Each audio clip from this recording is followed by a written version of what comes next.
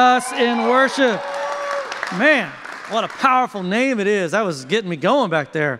I hope that today is going to be a good day for you. I can tell you that I have come here to preach and chew bubblegum, and I am all out of bubblegum. And so today is going to be a good day. That is an old movie reference for people that are over 40 and male.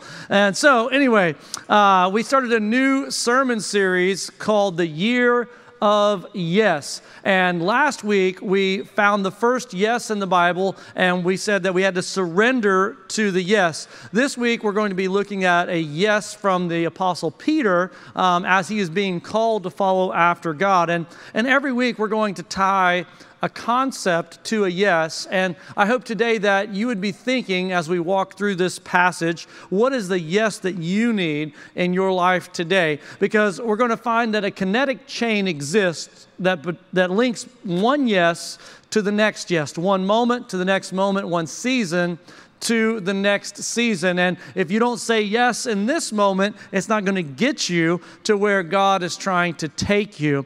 An example of that would be whenever I was 16 years old, I surrendered to the ministry and I started preaching. That was May 12th, 1991. And through the preaching opportunities that I received, I continued to grow. And then when I got to college, I went to a Christian Bible study group. And then that group, I said yes to going to that. I was going to a retreat. And I said yes to going to that opportunity because I always want to be in a God environment. Parents, if you are going to make your kids go to the practices and all that kind of stuff, I would encourage you that you got to make sure they get to the God stuff too, because the God stuff is going to help them get through all the other stuff. And the church said, amen. All right. So I said yes to going to this weekend getaway. And it was at this weekend getaway that I saw this Bonnie Lass that was up in the choir, and she had on a checkered dress, jumper looking thing. And it was green plaid, and I said to myself, I'm going to go make my move, shoot my shot. And so I said yes, and I went up to her, and I asked her out on a date, and she said yes. She goes, "You are the best looking pastor that I have ever seen. I would like to go on a date with you." And I said, "Calm down, woman. We got to put Jesus between us." And I rebuked that spirit of lust that's in your heart. And then we started dating, and it has gone really well. But I want you to know something. If you don't say yes, if I didn't say yes to God to save me, if I didn't say yes to surrender to the ministry, and then I didn't follow him obediently, then I wouldn't have met the woman of my dreams. I wouldn't have the ministry that I have today. So I want you to know that the yes you say today impacts what happens tomorrow. And so if you're off track today, we can get you back on track with a yes today. As a matter of fact, I've entitled the sermon, One More Yes. And we're going to see that one more yes made all the difference in the world in the passage that we're going to preach from today. And one more yes for you might be a transformational moment. And we're going to see in this passage that Jesus is going to meet some guys that are empty, and he's going to leave them filled. And so if there's any emptiness in your life right now, it doesn't have to end that way at the end of this service, and we're going to give you an opportunity to receive what God has for you. And so let's get into the text. We're going to find some fishermen, the Apostle Peter, and this is him becoming a follower and an apostle, and he's just a fisherman. And they have fished all night and not caught anything. You're going to need to know that contextually for this to make sense. So it says, on one occasion, while the crowd was pressing in on him to hear the word of God, he was standing, this is Jesus, by the lake Gennesaret, and he saw two boats by the lake. So Jesus is walking along, a crowd is following him, he's teaching, and it's almost like this mob is following him, and he sees two boats there. And so Jesus kind of, getting on someone's boat, that's kind of a big deal. And so he sees two boats, and the fishermen had gone out, and they were washing their nets. Now, as I said, they haven't caught anything, so I don't know what they were washing if they did not catch any fish, but nonetheless, I'm sure there's some mending and things that you got to do. I try not to ever not catch fish. And so anyway, so they were washing their nets, and it says, getting into one of the boats, Jesus walked up, he's like, I am going to get in your boat. I like this. This is a bold move. And so getting into one of the boats, which was Simon's, which is what he was called before he became Peter the apostle, he asked him to put out a little bit from the land, and he sat down and taught the people from the boat. I don't know if you know how science, the carrying of sound across water conducts sound, so you can yell at somebody a lot further across water than you can on dry land. And so Jesus, a man of science, obviously he's God, he knew that, and he wanted to be able to speak adequately to this crowd. And so here he was moving along, and all of a sudden he comes along these fishermen that are washing their nets. And the first point I want to make is don't ignore God's interruption, all right? Don't ignore God's interruption, because we can kind of put ourselves in their shoes for just a moment. Like if you have ever had a bad day at work. Have you ever had a bad day at work? Yeah, okay. Have you ever had a bad day at work, sir? Yes, of course. And whenever you have a bad day, you tend to take it home, right? And here are these guys, they've had a bad day. They went out and they fished and they didn't catch anything. Now, I get upset if I don't catch anything, and I'm not fishing for my dinner, all right? They're fishing for their living, for their food that's going to get on the table. So there they are, having fished all night and not caught anything, and now the next thing you know, this dude kind of walks up and he's like trying to get in their boat. And you can imagine that could have led to some frustration. Like, who is this Jesus walking up in here, thinks that he can just get in my boat? I assure you, if one of you tried to take my boat out and I did not know you, that would be a problem. And so here was Jesus interacting with these guys, and they don't know him, and yet he's asking to borrow their boat. He's interrupting their life. And you know how it is when people inconvenience us, and they could have easily made excuses, right? They could have said things like, hey, Jesus, we don't have time for this. We've been fishing all night. We're tired. Anybody in here tired? Anybody ever tired? You're like, oh, I'm just too tired. Anybody, you know what I'm saying? Like, or we got to get home. We got soccer practice. We got cheer practice. We got baseball. We got all the practices to get to. And you know, I got my favorite show DVR'd. And you know, my wife's expecting. All the things that they could have said are really things that we say today whenever we don't want to do something. Excuses are always available. And if you're not careful, you're going to ignore the interruption. And they could have missed out on this incredible opportunity that God was putting in front of them. I want you to know you should say yes when God is trying to interrupt what's going on in your life. Once again, he's interrupting an emptiness. He's interrupting an empty moment. He's interrupting an empty effort. And I want you to begin thinking in your own life, do you have any places in your life that are empty? Do you have any relationships in your life that are empty? Is your passion for your profession, has it gotten to some empty places? Is the relationships that are supposed to be important, or friendships, they hit a lull, and now all of a sudden they're not as fulfilling as they once were? When parenting, you can have these swings in your family life.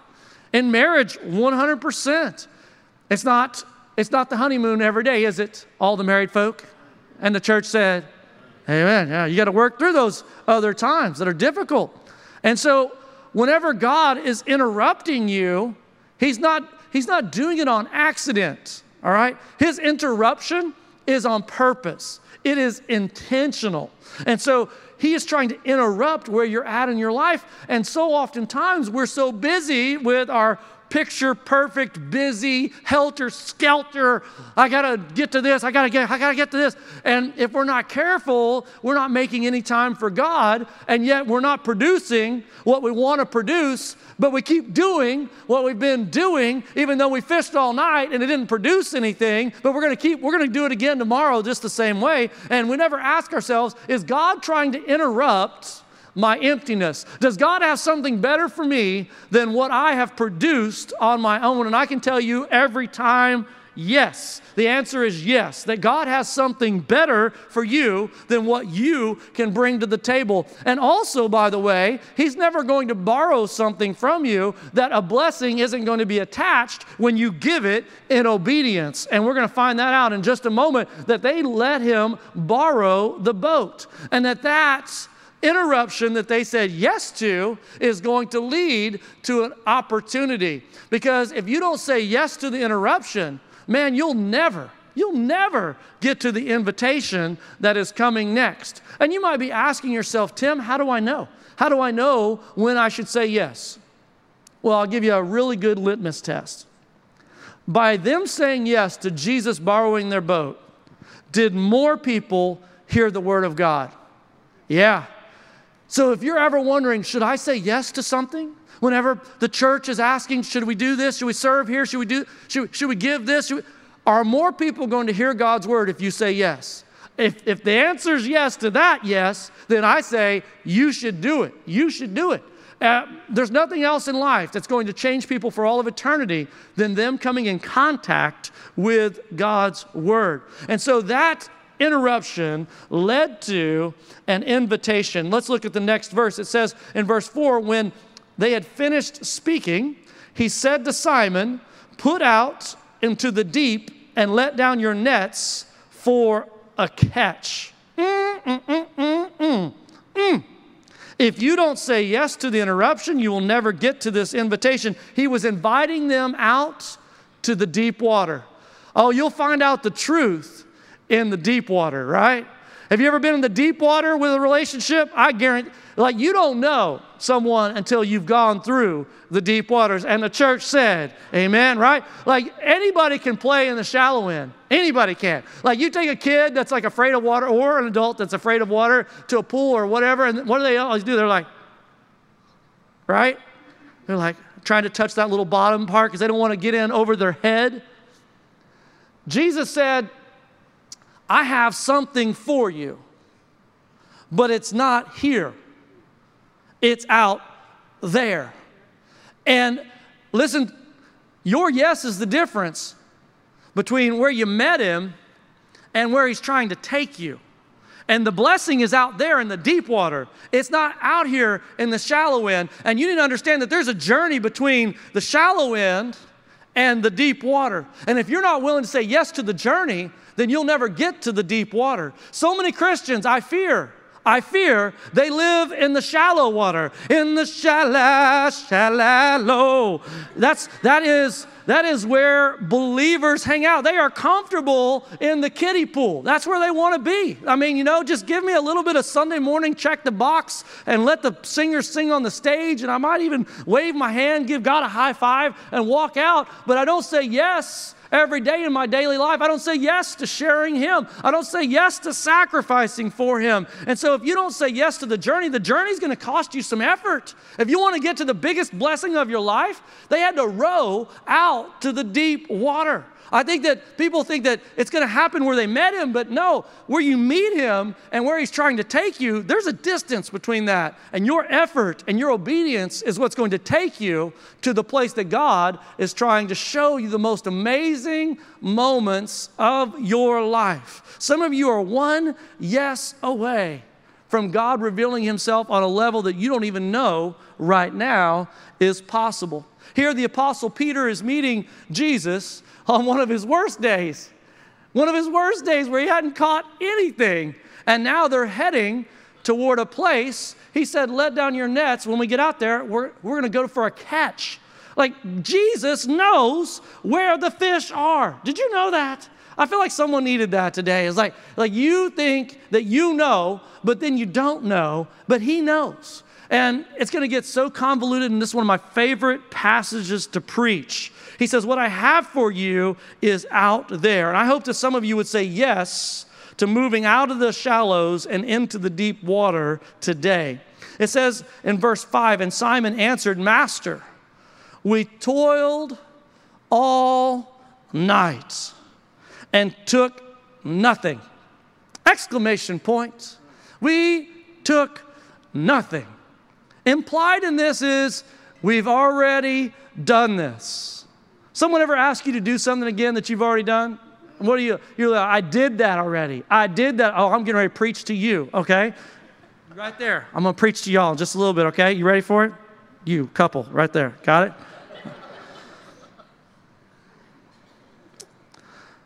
Simon answered, Master, we have toiled all night, and we took nothing. But at your word, I will. Now, I shouldn't even have to say anything else right there. If you could just put that on the mirror, put that on your dashboard of your car, put that on your forehead for your spouse. This is, at your word, I will. I mean, last week we said we're not living on a whim, we're living on a word. This is where it's practically lived out. The Apostle Peter said, at your word, I will. Oh gosh, I'm going to preach that so hard in just a moment. At your word, I will let down the nets. And when they had done this, they enclosed a large number of fish, and their nets were breaking. They signaled over to their partners, and they said to another boat, come over here, help us. And they came and filled both boats. Oh my gosh. So that they began to sink. One more yes, and everyone gets blessed. Or if you're usher, one more blessed and everybody gets blessed. I mean, if you can't get behind this, they were one yes away from the biggest catch of their lives. But here was this wrestling match between what their past experience was and what their current opportunity were in conflict. Because he looks at Jesus and he said, Lord, we toiled all night. We toiled all night. And I just want to preach for just a little bit on this, just a little bit, Because I know that a lot of people walk in here and they hear a sermon and you might be tempted to say, Tim, we've tried. Tim, we've tried. Tim, we've tried. We tried. We tried that. We tried that. We tried that. We went to that. We coached them. You got a team that you work with. They're just a bunch of jackwagons. And you're like, I sent them to conferences. I did this. I did that. We've tried over and over again. We tried. And I'm sure the disciples could have looked at Jesus like, we know, beside Simon Peter's name tag, it said fisherman. Beside Jesus' name tag, it said carpenter. All right? He could have literally look at the name tag, Jesus. Do you know who knows about fishing? Me. And I imagine to me, Jesus looks back at him and says, yes, but yet you caught nothing. Jesus would suggest maybe there's an X factor.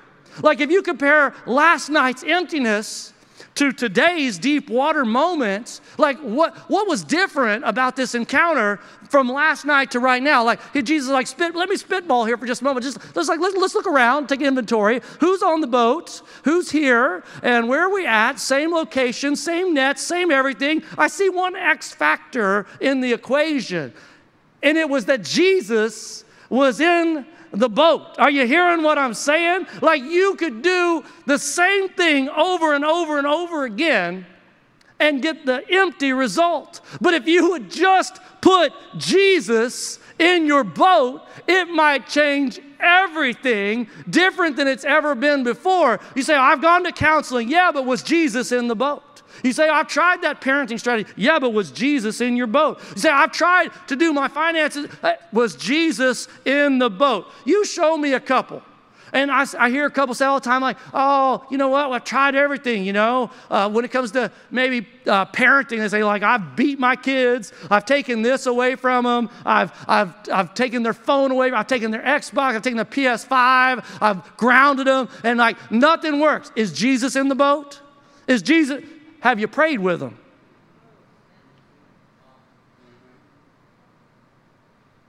I bet most parents in here haven't prayed with their kids.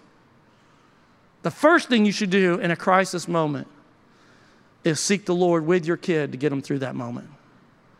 You can tell them all day about how it should be, but you want Jesus in the boat. You want to see something change? A couple, if both of them agree to put Jesus in the boat, I promise you they will come back together. Because they're focused on the same point. I know you've tried.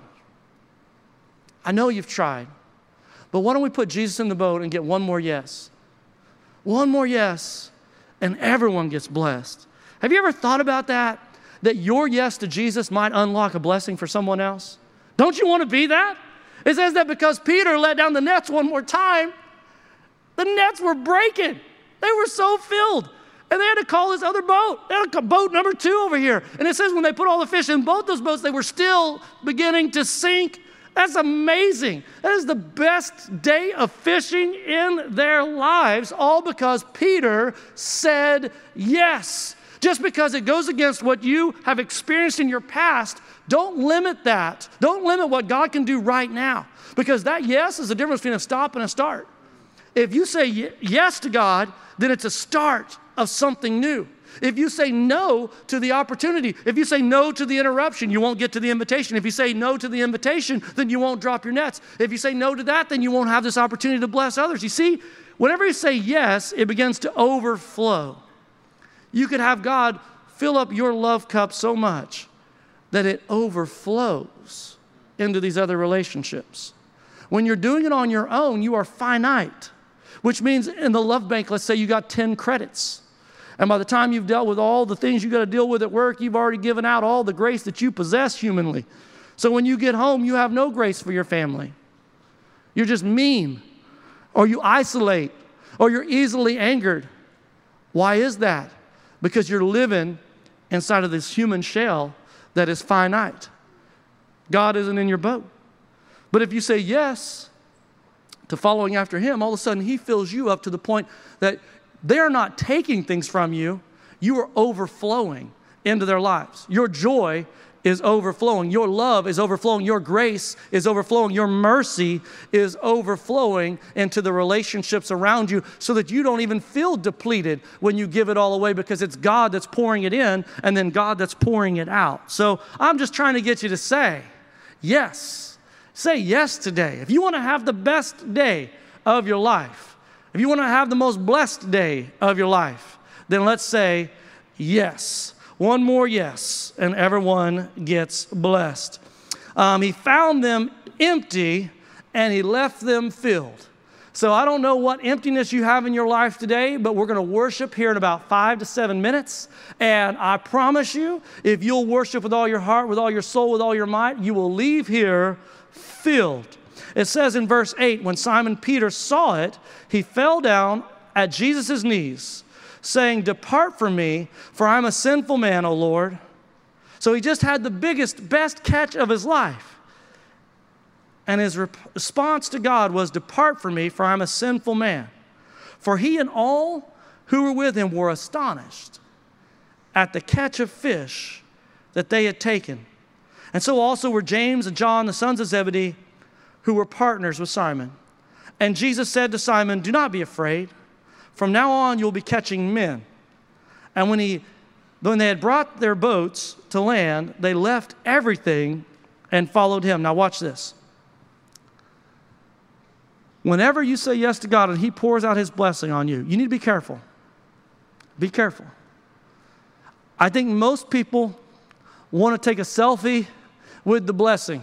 They like the trophy fish. They want to hold it up, take a selfie, post it on their face, and then they want to say, "Man, I just had the best day ever. I just fished better than I've ever fished before." And if you're not careful, you know what you want to do? You want to consume that blessing and hold it up as if it's your trophy. Do you know what Peter did? Peter fell on his face. He's like, "I don't deserve this." You know, the definition of grace is that God blesses you beyond what you deserve. And the response to grace is that you should have gratitude. Every time God pours it out, it's not a trophy belt for you to hold up and say, "Look how awesome I am." No. You get down on your face and you say, "Thank you, God, for giving me more than I could possibly deserve, because I'm a sinner unworthy of your grace, but yet you pour it out on me." They get back to the shoreline, and it says that they left everything and followed after Him. Now, wait a minute. Last night, they just had their worst night. And just now, they just had their best day ever in the history of their career. They said yes to a career opportunity to go out to the deep water and catch the most fish they ever had. But now career is getting ready to lead into calling. And so they're getting ready to transfer from the physical world to the spiritual world, all because they said yes to the interruption, yes to the invitation, yes one more time to letting the nets down. And all of a sudden, the thing that they were the most passionate about when they started the day was catching fish. And yet they just had their best day. And when they got back to the shoreline, what does it say? They left it. This wasn't even what it was about anymore. The disciples literally looked at Jesus and they said, I'm willing to walk away from my best if it means I get to be a part of that. That's what I want to be a part of. Because if you'll say yes to Jesus today and you'll arrive at where he's at tomorrow, if you wake up tomorrow and you're going to walk with Jesus, that's going to be your next best day. Because wherever Jesus is, that's going to be your best day. And I promise you right now, you're only a yes away from God changing everything radically. As we prepare for this invitation, I want to pray for you, and I want to pray that you would say yes to God today. Let's pray. Father, I ask in the name of Jesus that every person sitting in this room would say yes. That so oftentimes, the blessing that is available to other people, God, you use us. You use our obedience to create opportunities for those sitting around us. In the Bible, this happens several times. Whenever the man was lowered through the roof that they ripped open, it said, Jesus said, seeing their faith, he said, forgive them of their sins. Forgive him of his sins. So in other words, their faith impacted that person's eternity. It talks about that God inhabits the praise of his people. Sometimes you walk in here and you say, well, I'm good. I feel I'm good, Pastor. And so you're just kind of sitting back soaking it up. I want to challenge your precepts about what worship is. During a reflection time, during a decision moment, if this morning you're good, you're overflowing, you're filled up, then your worship is going to battle.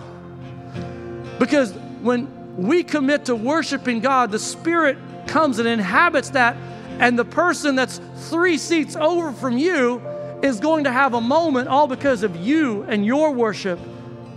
Man, would that change the way we worship if we're not even worshiping just for us, but we're worshiping for the person who is empty, who is tapped out, who has been beaten up, and they need God to come into their life and take them out to the deep water and pour it out on them like they've never had it poured out before, just so they can walk away with it and know that's what's available with God. But I want God, not the blessing. I want the blesser that's in my life. You know what I'm saying? Is everybody ready to say yes to that today? Would you worship for not just for you, but for the person sitting next to you, that God might pour it out on them to the point of overflowing? Would you guys rise and worship with us?